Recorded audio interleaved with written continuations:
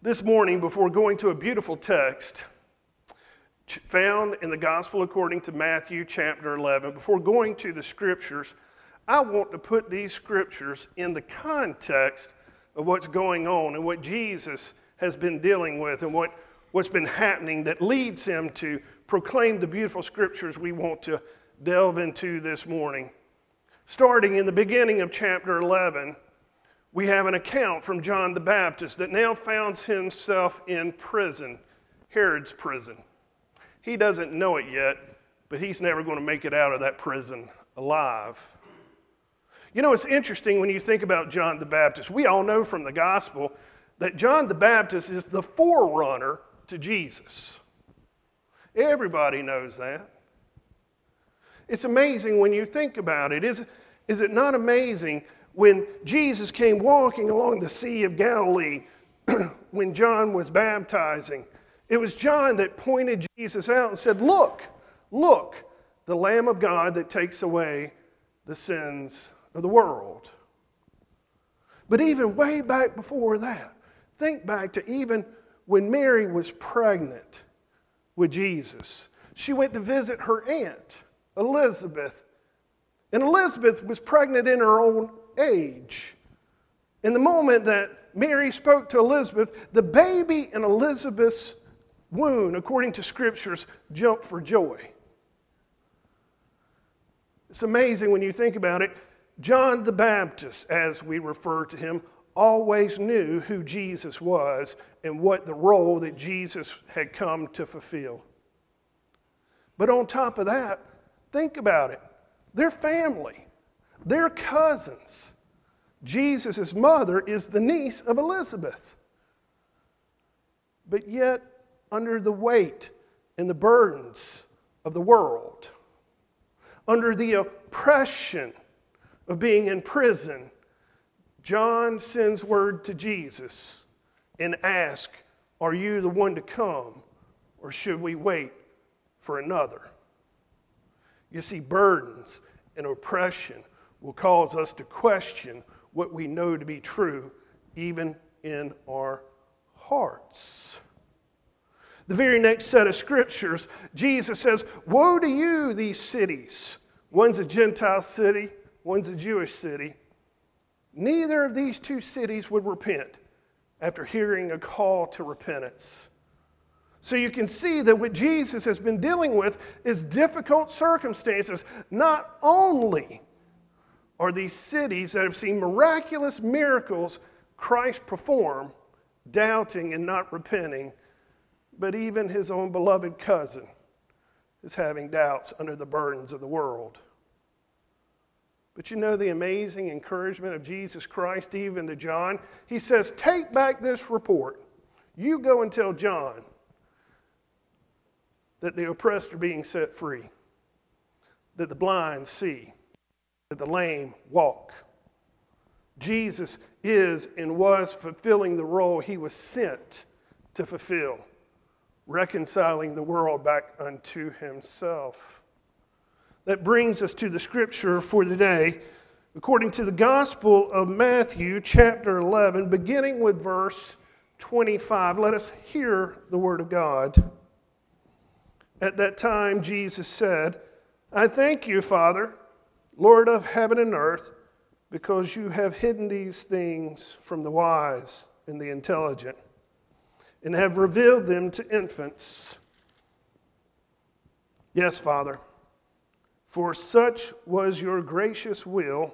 All things have been handed over to me by my Father, and no one knows the Son except the Father, and no one knows the Father except the Son, and anyone to whom the Son chooses to reveal him.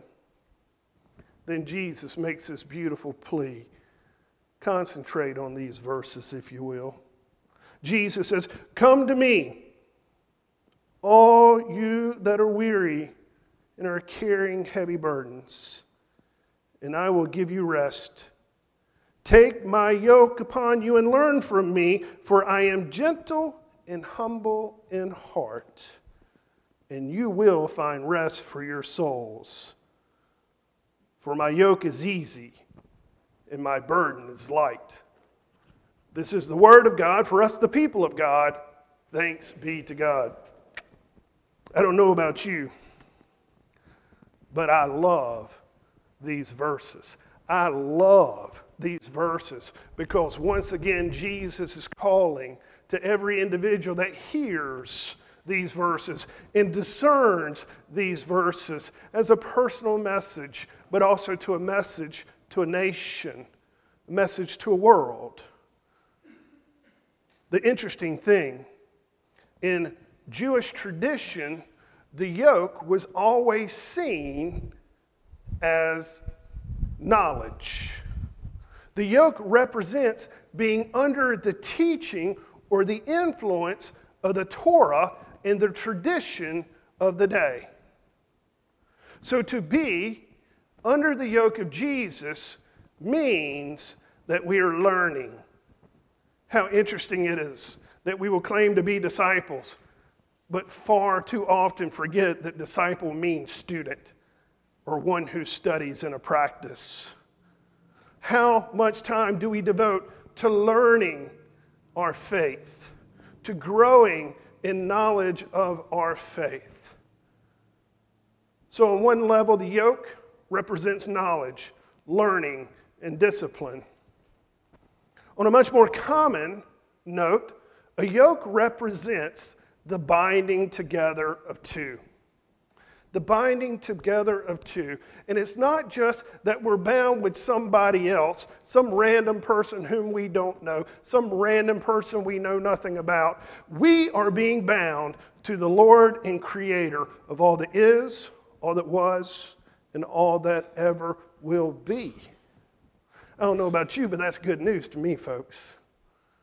You see, the yoke is always for the benefit of the weaker animal. When we are weak, Jesus can be our strength. When we are vulnerable, Jesus can be our protection. When we are exposed, He is our shelter.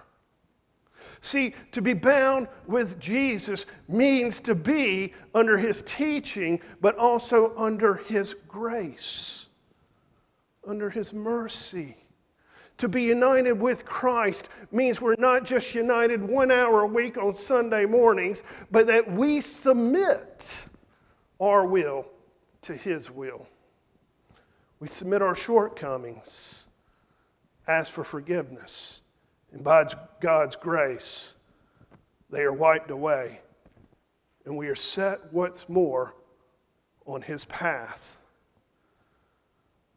By binding ourselves and allowing ourselves to be yoked with Jesus Christ, we can overcome the circumstances of today.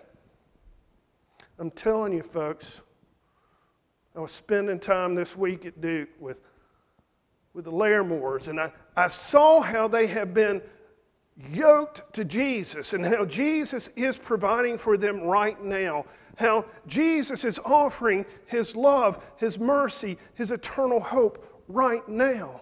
I have witnessed His hand, often disguised in your flesh, as you have gone up there and hugged and loved on them and prayed for them, as you came to the altar this week to lift up prayers for them, as even this morning, as we bind our hearts as one and pray. But I've seen it not only at Duke, but I've seen it in this community, in this church. I have seen the hand of Jesus at work through you. Through you. And it's a beautiful thing. Come to me, all ye who are weary. Is there anybody weary here this morning? Anybody weary? I'm a little weary this morning, I'll be honest with you. Come to me, all those that carry heavy burdens. Anybody here with a heavy burden?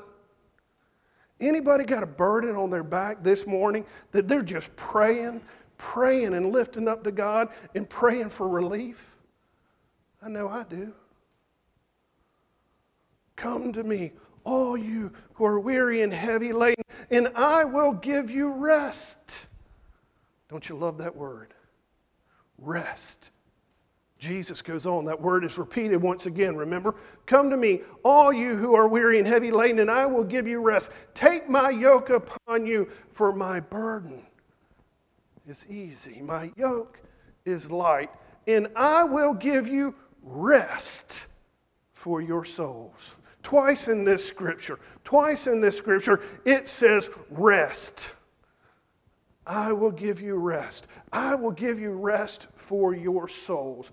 Understand me, folks, when I say to you that if your soul needs rest, if you need to lighten your load, to get rid of some burdens, take the yoke of Jesus Christ upon you, because according to this holy and beautiful text, He is longing to be united with each and every one of us in such a way that we are forever altered.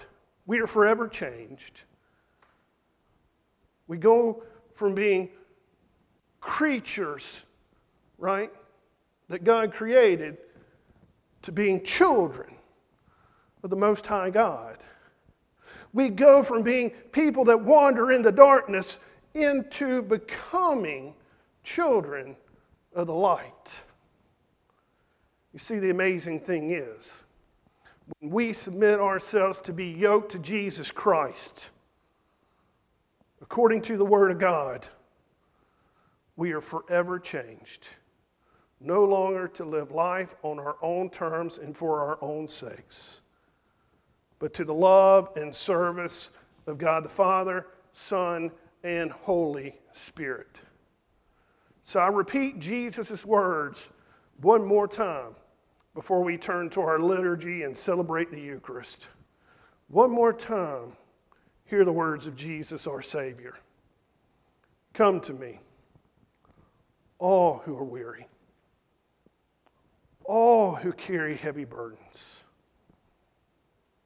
Come to me. Take my yoke upon you. For my burden is easy.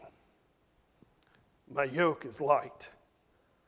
And you will receive rest for your souls. Amen.